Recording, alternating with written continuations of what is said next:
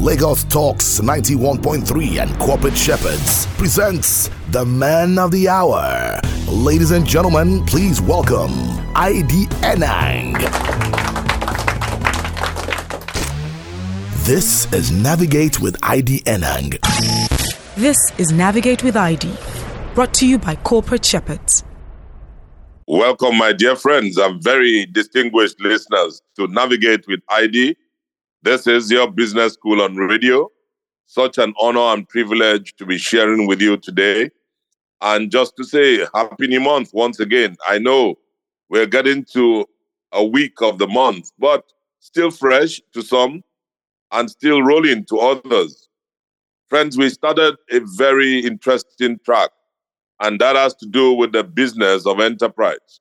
That was our session on Tuesday, and we looked at the whole gamut of what enterprise would mean and what enterprise would necessarily help us as individuals, even as businesses, to get into a very distinguished space. For the benefit of those that are joining today and just for the sake of continuity, I'd like to bring to the fore that this topic, the business of enterprise, is meant to stimulate that thought and that direction and to help as many as will want to have some entrepreneurial nature or would like to be classified as enterprising, especially when they're successful. And to make this happen, you need to have and understand the world of business. So what is enterprise? Enterprise is another word for a for-profit business or company, but it is most often associated with entrepreneurial ventures. And people who have entrepreneurial success are often referred to as enterprising. So as someone said to you lately that you are enterprising, basically that means you are successful at what you do. There are loads of people today who need multiple streams of income. They don't even understand how they should go about it. But you need to set up an enterprise to make that happen. And in setting up an enterprise, it means that you must have a balanced perspective of what you will do to make sure that your enterprise comes to bear successfully. But the word enterprise also means a human skill. It means the eagerness to do something new and clever. So do you have a business idea? Do you want to fulfill a certain need in your environment, despite all the risks that may be there? Do you want to find yourself in a space where you want to develop something new for the betterment of the society? Then the business of enterprise is something you need to consider. And so we've been looking at a slant of it, and just to say that there are different types of enterprise. The types of enterprise you would find will be sole proprietorship, there are partnerships, there are private limited companies, and there are public limited companies, what we call PLCs. Many young people today are running several businesses, cottage businesses. They are meant to be individual sole proprietorships, but the business is not even totally registered. And once it is not registered, you are not a sole proprietor. You should get it under the ambit of something legal. That is, you have gone to the Corporate Affairs Commission. Why? Because enterprise means business. An enterprise is a legal entity that possesses the right to conduct business on its own. So if you're running a business now and you do not have a legal status, you are just on your own. And it has to go through a process. I just thought that I should, rehash this part because in the opening edition, we didn't go neck deep into this aspect. And I feel it's important because as we begin to look at the business of enterprise and being able to help us go through this pathway, it's important that you and I are on the same page whenever we talk about enterprise you understand what it is and what it is not. So if you're just buying and selling, transacting things in the boot of your vehicle, or just having an open garage, as much as you may be having what I call transactions, business transactions, but that entity is not defined and legally put together, you may be called an entrepreneur, but you have not started going through the business of enterprise.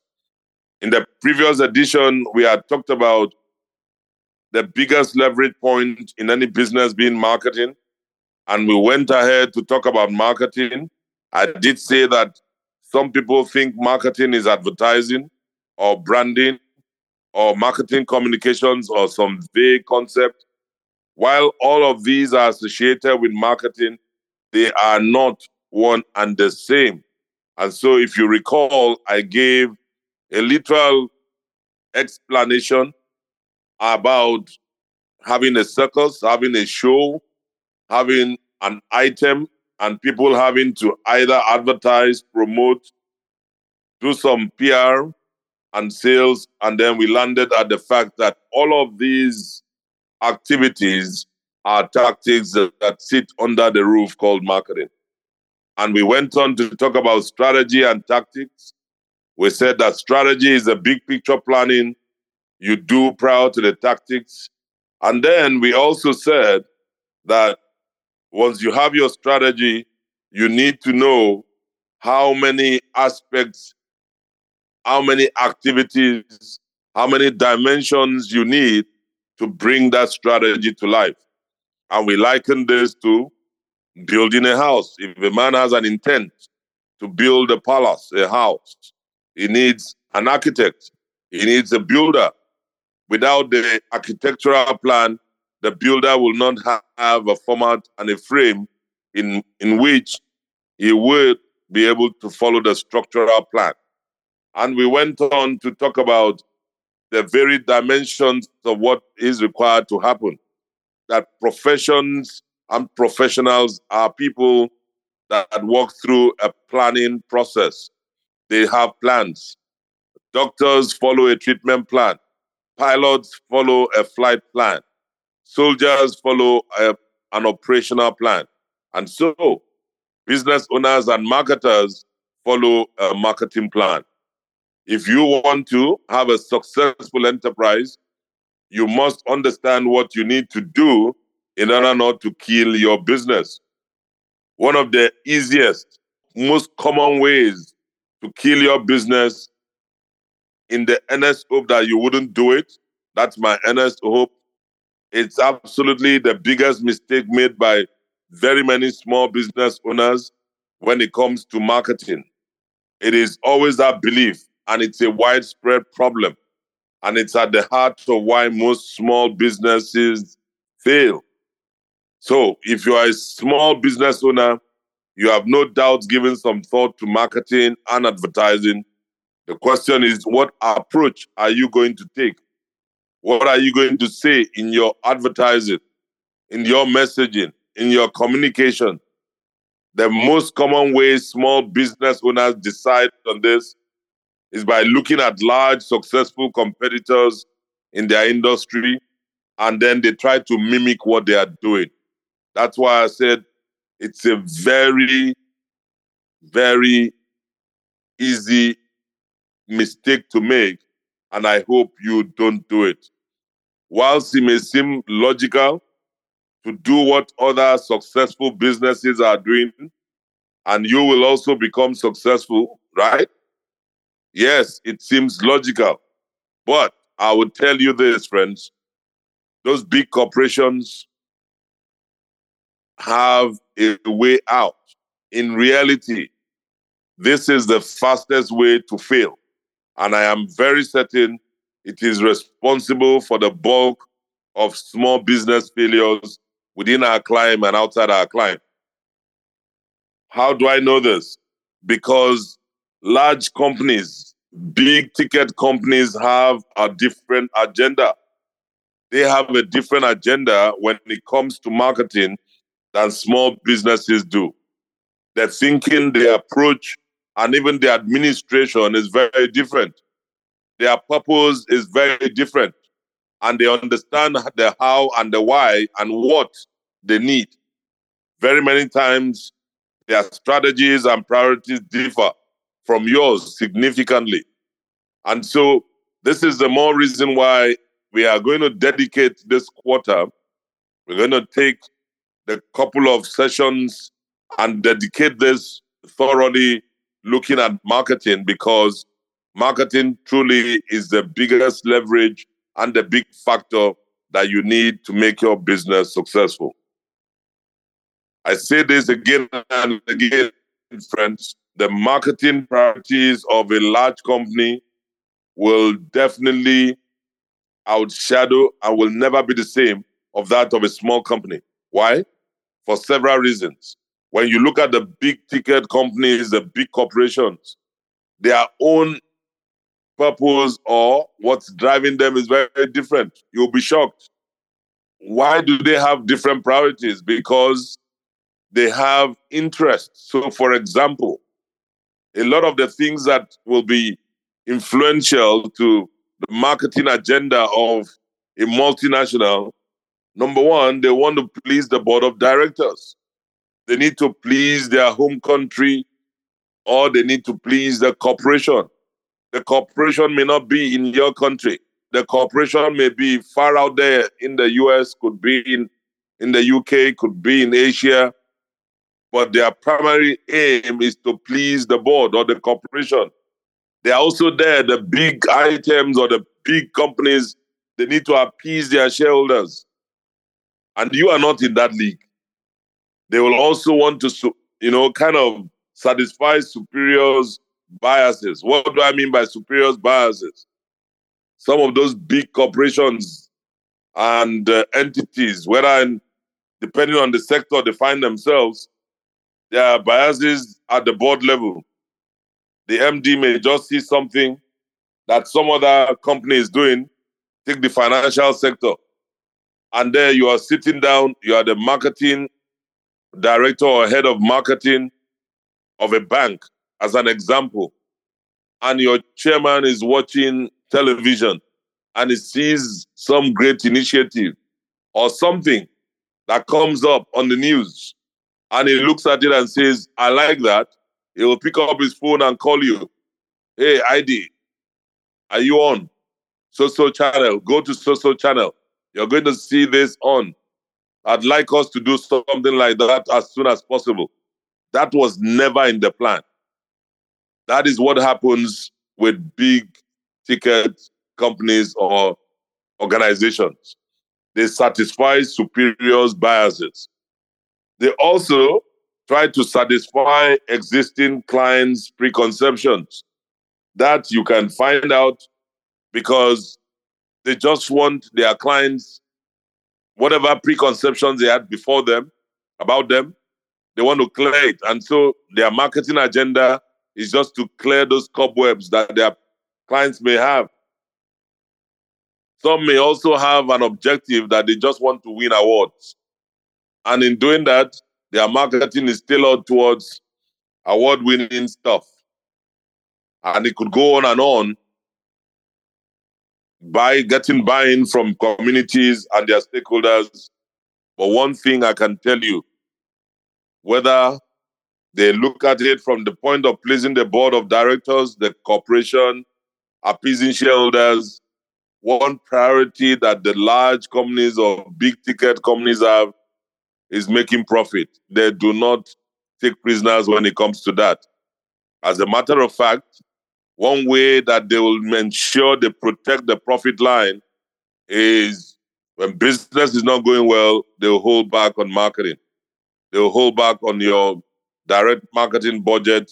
They will hold back on the investment so that they can protect the interest and at the end, be able to give something back, either to the corporation or to appease shareholders.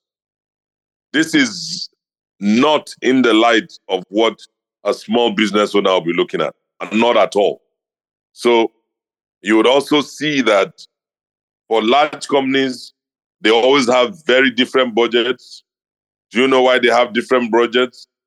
Because somewhere along the line, their strategy changes. It will change with scale. And it's important that you understand it. So when you are starting an enterprise, when you are starting a small business, and you start mimicking your business or your marketing agenda the way some other big ticket company is doing theirs, it's a recipe for disaster. You are about to fail because what's driving them is not what's driving you. What they are looking at is not what you are looking at. Do you think that someone that goes and invests in the business of doing real estate will just sit back and do small stuff? The answer is no. He won't. He would look at big ticket items. The agenda will be very different because he's going to use a different format. So large company marketing is very different from small and medium business marketing. I hope my point is well laid as we have walked through that part. But one thing I want to come back home, because we are talking about the business of enterprise. And like I did say to you, that as we go through this process, I'm also going to piggyback on some literature that would help in driving this and also peruse some form of direction by taking cognizance of either stuff that I've read, books that I've looked at, articles that I've taken notes from, and some of them I may not remember, but because I always put down some little notes, I'll always just bring this to bear, just sharing it within the ambit of my experience. But one of such is that written by Alan Deep, and I'm going to paraphrase and use that a lot more. You also need to stand out from the crowd. So I'm going to borrow a lot of leaves from Alan, and hopefully, as we look at some other items on the menu, we'll be able to tick off some boxes.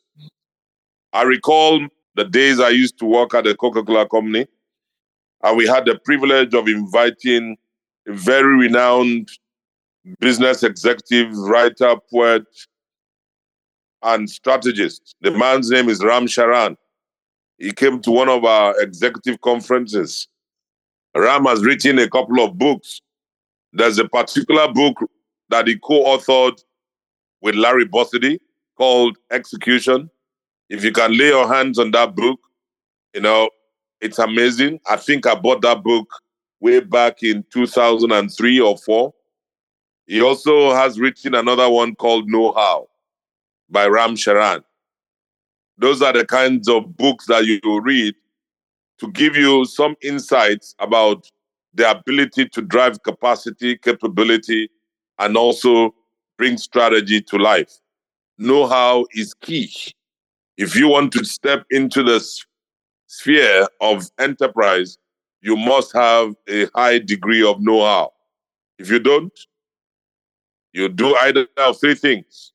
You need to buy, you need to borrow, or you need to build. Either way, you must tick the box called know-how. And so, friends, I'm saying to you that if we are going to build our country, Nigeria, and of course, if we are going to build this continent to what it should be, that's Africa, businesses, small businesses are the gateway to a sustainable future of productivity.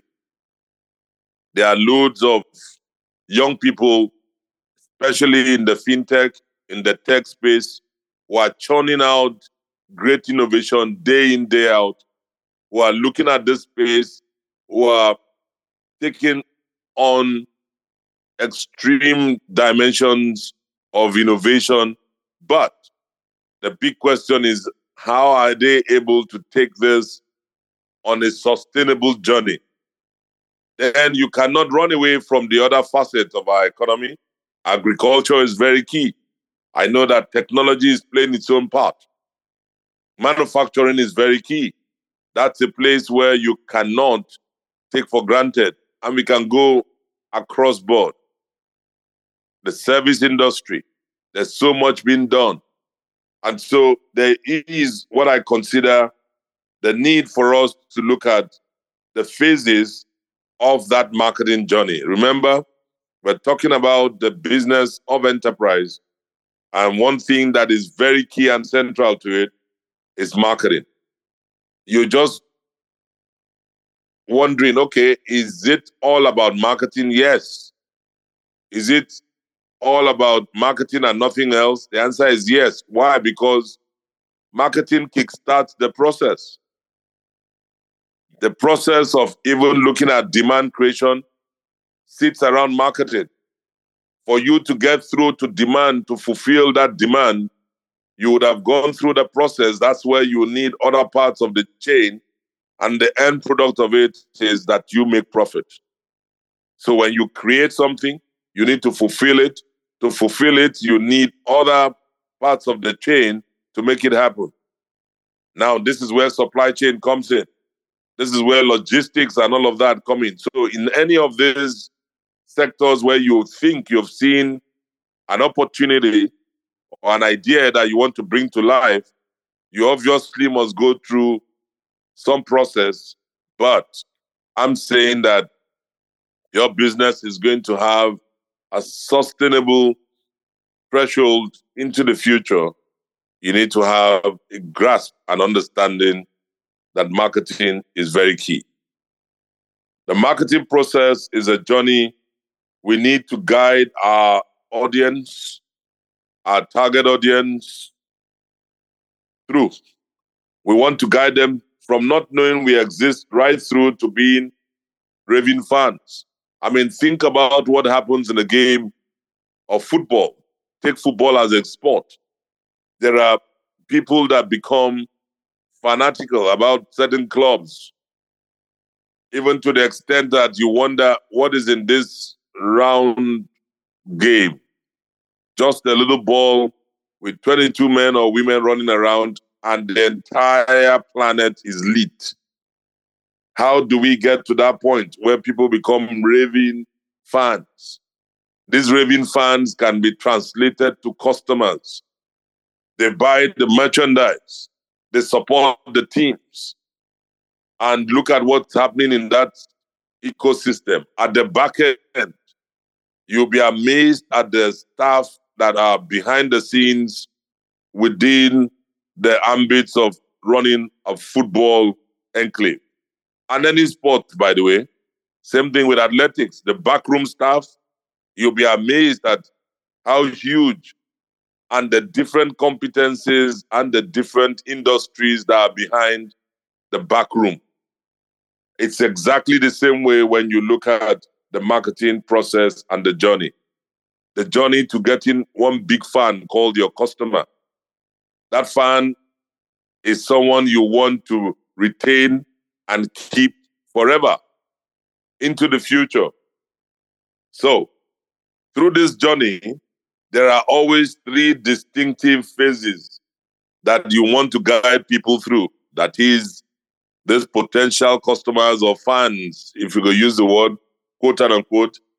And it's always a before phase, a during phase, and an after phase. And this is where direct response marketing would always come to pass, where you would look at certain things and then be able to, accentuate it within that whole space. So if you look at the space of the pre, which I call before, we tend to label people going through the before phase as prospects.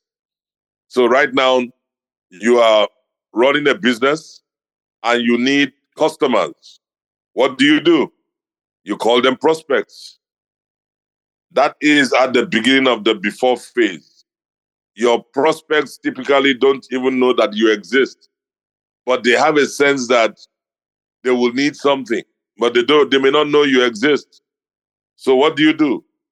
The only way you can clap your hands and say that you've successfully completed this phase is the result where that prospect now knows who you are and then indicates some interest. That way, you would have counted yourself as being successful. Very many businesses miss this pre-encounter. So at this pre-stage, what they keep telling you, oh, I have a fantastic product. I have done this research. I've brought together something that is going to kill the entire industry. It's going to open up a new vista of X, Y, or Z. They would have seen the imaginary customers and they keep seeing the prospects. But the question is, do the prospects know that you exist? The answer is no. But do the prospects have a challenge, or do they need your product or any other product to meet a certain need? The answer is yes. So the point at which you will know that you have made good success at this phase is when that prospect now goes somewhere to say, do you have so and so? I have a challenge here. Do you have this thing that can take off this challenge? When they say yes, and they then present your brand or product, and he or she does an exchange, it then means that you have launched into the next phase. Friends, we'll be right back as we continue on the series looking at the business of enterprise. We need to pay some bills. We'll be back on the second half. Don't go away. This is Navigate with ID, brought to you by Corporate Shepherds. Welcome back, dear friends. It's Navigate with ID. This is your business school on radio. We are looking at the business of enterprise, and in the first half, we did take a trip in understanding how best we can bring our enterprise, that entity, to life, and the importance of going through the marketing journey. This marketing journey, we did say, involves the before, the during, and the after. And in that, guys, we looked at the pre-process, which is the before, as that phase that we labeled to our audience or for our audience, those that are going through that before phase as prospects. At the beginning of the before phase, prospects typically don't even know that we exist or that your product exists. The successful completion of that particular phase is what results in the prospect knowing who you are and indicating an interest. A typical example that I could give is just imagine someone who has a challenge and maybe he needs to put certain contacts on his phone and he needs to sync his phone or phones, or you buy a new phone, or needs to sync his laptop and his phone. And what does he do? The first thing we do is to go online to search for a solution. And going online and searching for a solution gets to understand that, oh, there's this ad that pops up with some headline that speaks to little tips about syncing your phone. And what does that person do? That person goes in to look at that ad and is taken into a certain space where he or she is able to go into an online form, enters his or her email address in order to download a report or something. That in itself is the way that today's reality in the digital space is when people tend to get things done. It's very easy. The search engine is the best optimizer. You have some challenge. You want to buy a certain item, or you want to treat yourself to a sumptuous meal and you don't know who's out there. All you need to do is just type, I want to buy XYZ, and boom, options come through. Now, when those options come through, you've automatically found yourself in the next phase. That next phase is the during phase. This is where we label people going through the during phase as leads.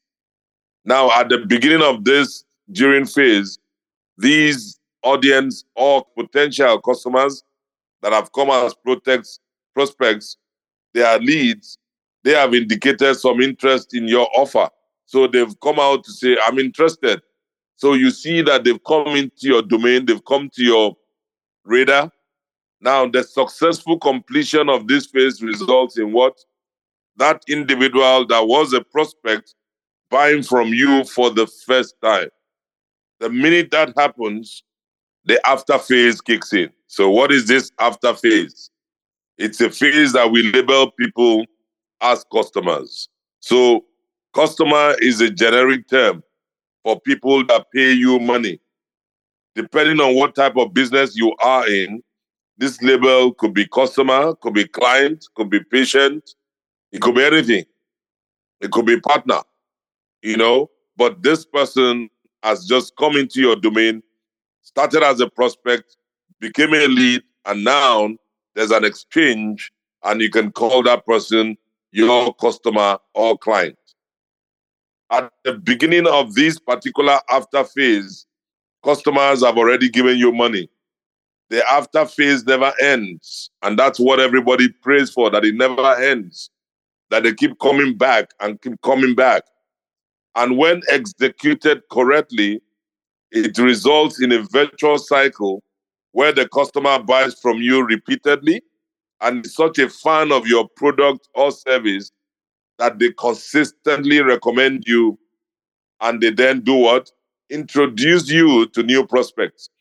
This is how the cycle of the marketing process runs. But in between, there are several other items that are at play. The logistics of it, the point of distribution, the point where they are going to pay, in terms of the payment, in terms of the actualization. There's so much that will happen within that whole space. And that's why when you look at the phases, you look at the status, each of them have different goals. So if you are stepping into the terrain of enterprise, you must understand that your goal at the phase, which is the before phase for a prospect, is to get them to know you and indicate interest. This is where a lot of small businesses fail. They think that they can just do half measures. They already know me in my family. Or I've sent it out to my circle of friends. I've shared it to all my WhatsApp contacts. Sharing that with your WhatsApp contacts does not mean that they all know who you are. When it comes to the leads, that is during phase, you need to get them to like you and buy from you for the first time. That requires a certain activity. And finally, you need to get them to trust you. They need to buy from you regularly, and not just buy from you. They will have to refer your business to some other person. So if I go very skillfully and selectively, I'd like to step into what I consider the terrain of L&D as we look and we deep dive into the before phase and see how this phase is going to help you and I. Remember, in this phase, we're talking about dealing with prospects. Prospects are people who may not even yet know you exist. All you have done is to identify a particular audience or target. All you then need to do is to craft a compelling message for this target audience or target market, and then you then deliver this message through a certain advertising platform or media or medium. But the goal at this phase, which is the prospect status, is to get each of your prospects to know you. Underline the word know and you. To know you and respond to your message. Once they have indicated interest by responding, they've automatically shifted gears to become a lead. So what do you need to do? This is more like Marketing 101. Marketing 101 is about selecting your target market. And in summary, here's where I'm going to borrow a leaf from Alan Dibb's process. You will need to go through certain steps, but these steps will also be a function of certain highlights you must embark upon. Selecting your target market is a crucial first step in the marketing process. When you do that, you will ensure that your marketing message will resonate better, your messaging is apt, and that in turn will make your marketing far more effective. It's called a bullseye messaging. So what you do, you have a band of people that you know that those are potentially will buy your product are between an age band of, say, 25 to 35. But your communication, your message must have an epicenter, a bullseye. So it may be that the message will be crafted and would appeal to those in the 30 mark. By focusing on the right target market for your business, you'll be able to get a better return, not just on your time, your money, and the energy you are putting to invest in this business. Most of the things you will look at will be why targeting everyone with your product or service is a terrible idea. You can't target everybody. You also will tell yourself that mass marketing can be harmful to your business and can cost you far more than it makes you. I see a lot of young businesses, very fresh, and they go into mass marketing. Why would you go into mass marketing? It will cost you a lot more. When it costs you so much, it can be harmful, far more than it will make you. That's why I talked about bullseye, just ensuring that your messaging and what you do is within the tenets of what you require at that stage. And very many people do not understand that they could decide to focus on a niche. And then the reason why you should focus on a niche and become a big fish in a small pond is simply because you want to be seen. And how do you do that? You do that by doing what is needful as you go through the process of selecting your target audience. Let me just give a bit of paraphrase around selecting your target market. One of the things that I always find out is when I ask business owners who their target market is, many tend to respond with everyone. In reality, what that means is no one. Because they have this zeal to acquire a lot of customers. I need as many customers as possible. Very many business owners try to serve the widest market possible. So for me, I want to look at family. I want to look at father, mother, son, daughter, but they forget that the son or the daughter could be a teenager and one could be a child. There are mixed markets in the family construct. So you say, my target is the family. Yes, it's a family, but the boy is a teenager. The girl is a child. So who makes the decision? Now, on the face of it, it seems very logical. However, this is a huge mistake.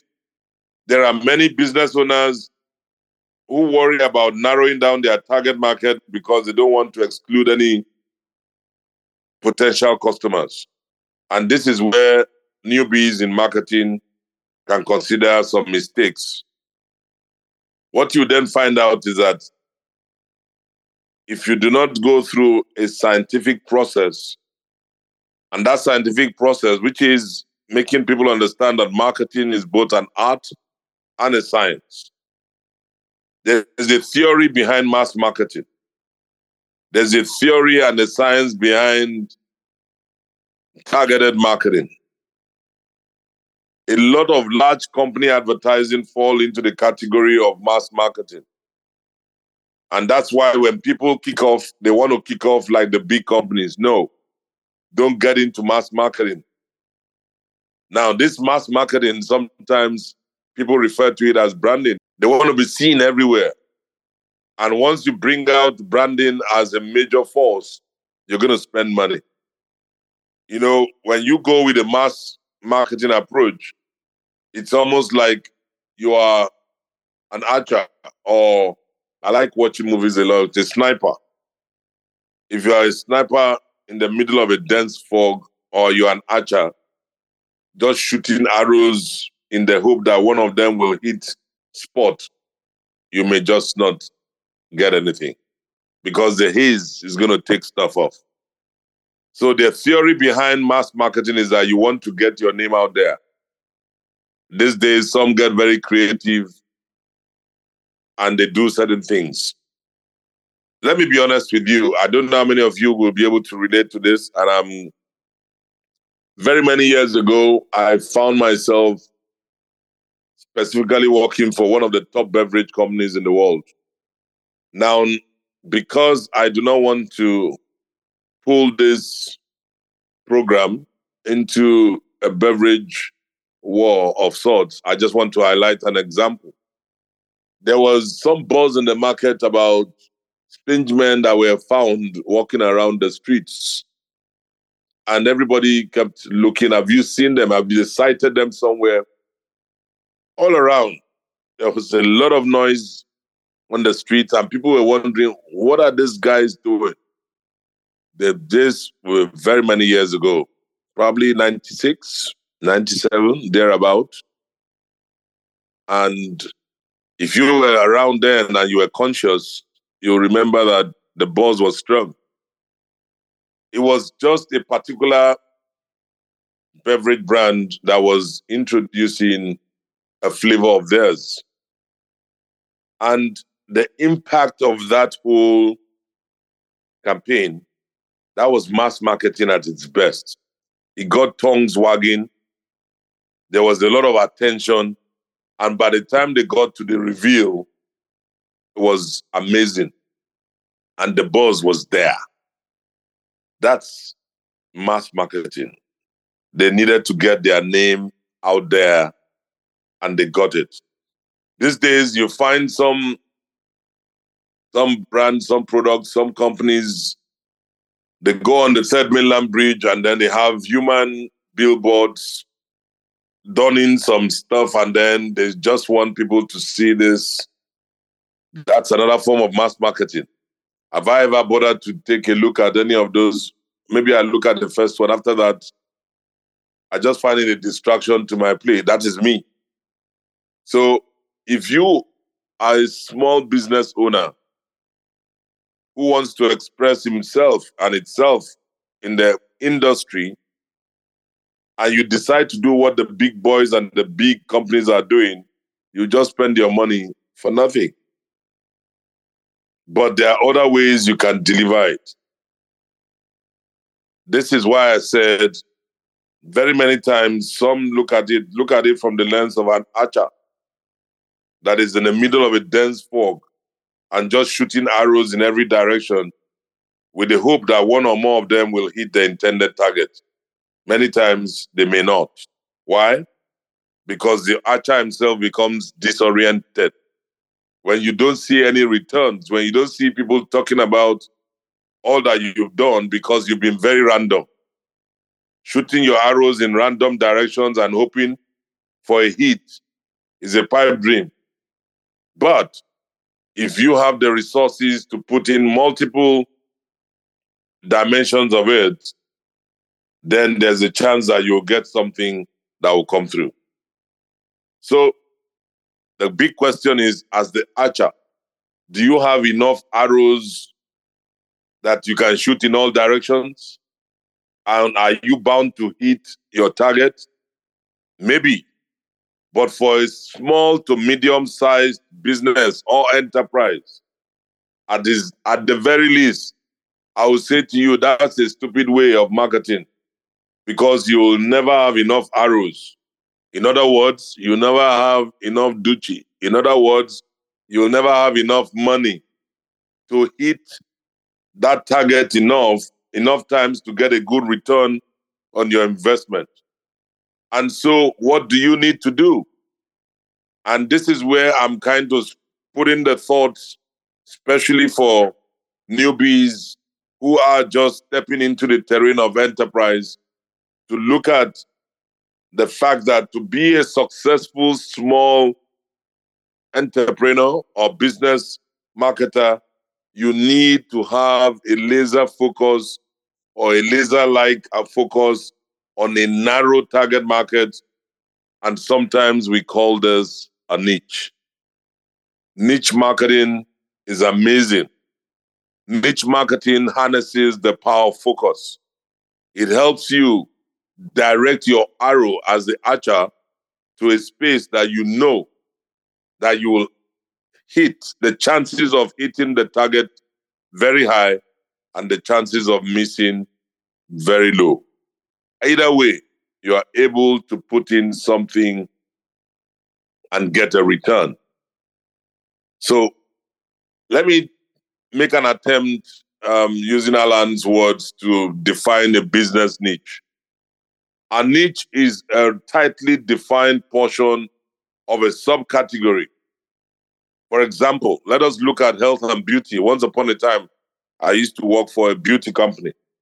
And so I was kind of familiar with the health and beauty category. And more so that the company I worked for, there were some beauty brands that were driven around and along the health lines. Those brands are still, they're very premium. As a matter of fact, a friend of mine wanted to use a certain product. It was an anti-aging serum. And I recommended that she should go use this particular product. I can give you the name is spelled VICHY, free ad to them, but that's part of my past. By the time she got to she said she knew the product. By the time she got to the store, that small 30 ml serum was selling for 45,000 naira. She just called me and said to me, at this rate, I'll run out of town. I said, no. I said, that's an example of what a niche subcategory target does. That kind of product, you are looking at a very small target, but the target, when they know you, they know you. And when they come for you because they can afford it. You don't find such products in any pharmacy. It has to be the high end. So everything percolates and works through. I know that may not be a great example, but I wanted to bring that within the context of saying, if you think of a health and beauty category, it's a very wide category. However, when you think about a beauty salon, it can offer a wide variety of services, including tanning, waxing, facials, cellulite treatment, hairdressing, and much more. So, for example, if you take one of the subcategories, let's say the treatment, cellulite treatment, for example, that could be your niche. If you take the facials and waxing, that could be your niche. However, you could even tighten it up even further by focusing on just the cellulite treatment for women who have just had a baby. That's further going into the deeper crevice. That is a tightly defined niche. So whereas it's a beauty salon that has a wide variety of services, you then choose to go into cellulite treatment. But within cellulite treatment, you choose to go after women who have just had their babies. Then you know that's a super niche. That is super highly defined niche. Now, you may be thinking, why on earth would we want to limit our market so much? This is why. Number one, you have a limited amount of money. You don't have all the money to spend. You want to be all things to all people. You get frustrated. So you need to drive it through the niche marketing. If you focus too broadly, your marketing message will become diluted and weak. But if you know who you are looking for, you would know where you'll find them. You would go to top-rate hospitals. You will be in top-rate pharmacies. You will engage with top-rate doctors who would also recommend to their patients that have had babies that you need to go for some treatment, and they look for the spas or salons or beauty salons that do this. Not everybody is into cellulite treatment. Then you'll find that you need to locate yourself somewhere. Those that are looking for you will come after you because they know what they are looking for. The other critical factor is relevance. When you want to put together an ad and make sure that you get ACON approval, by the way, that's why it's an enterprise. You must be legally refined, and that entity must do everything legal and sure. Let me give you another example. Let's take another example of a photographer.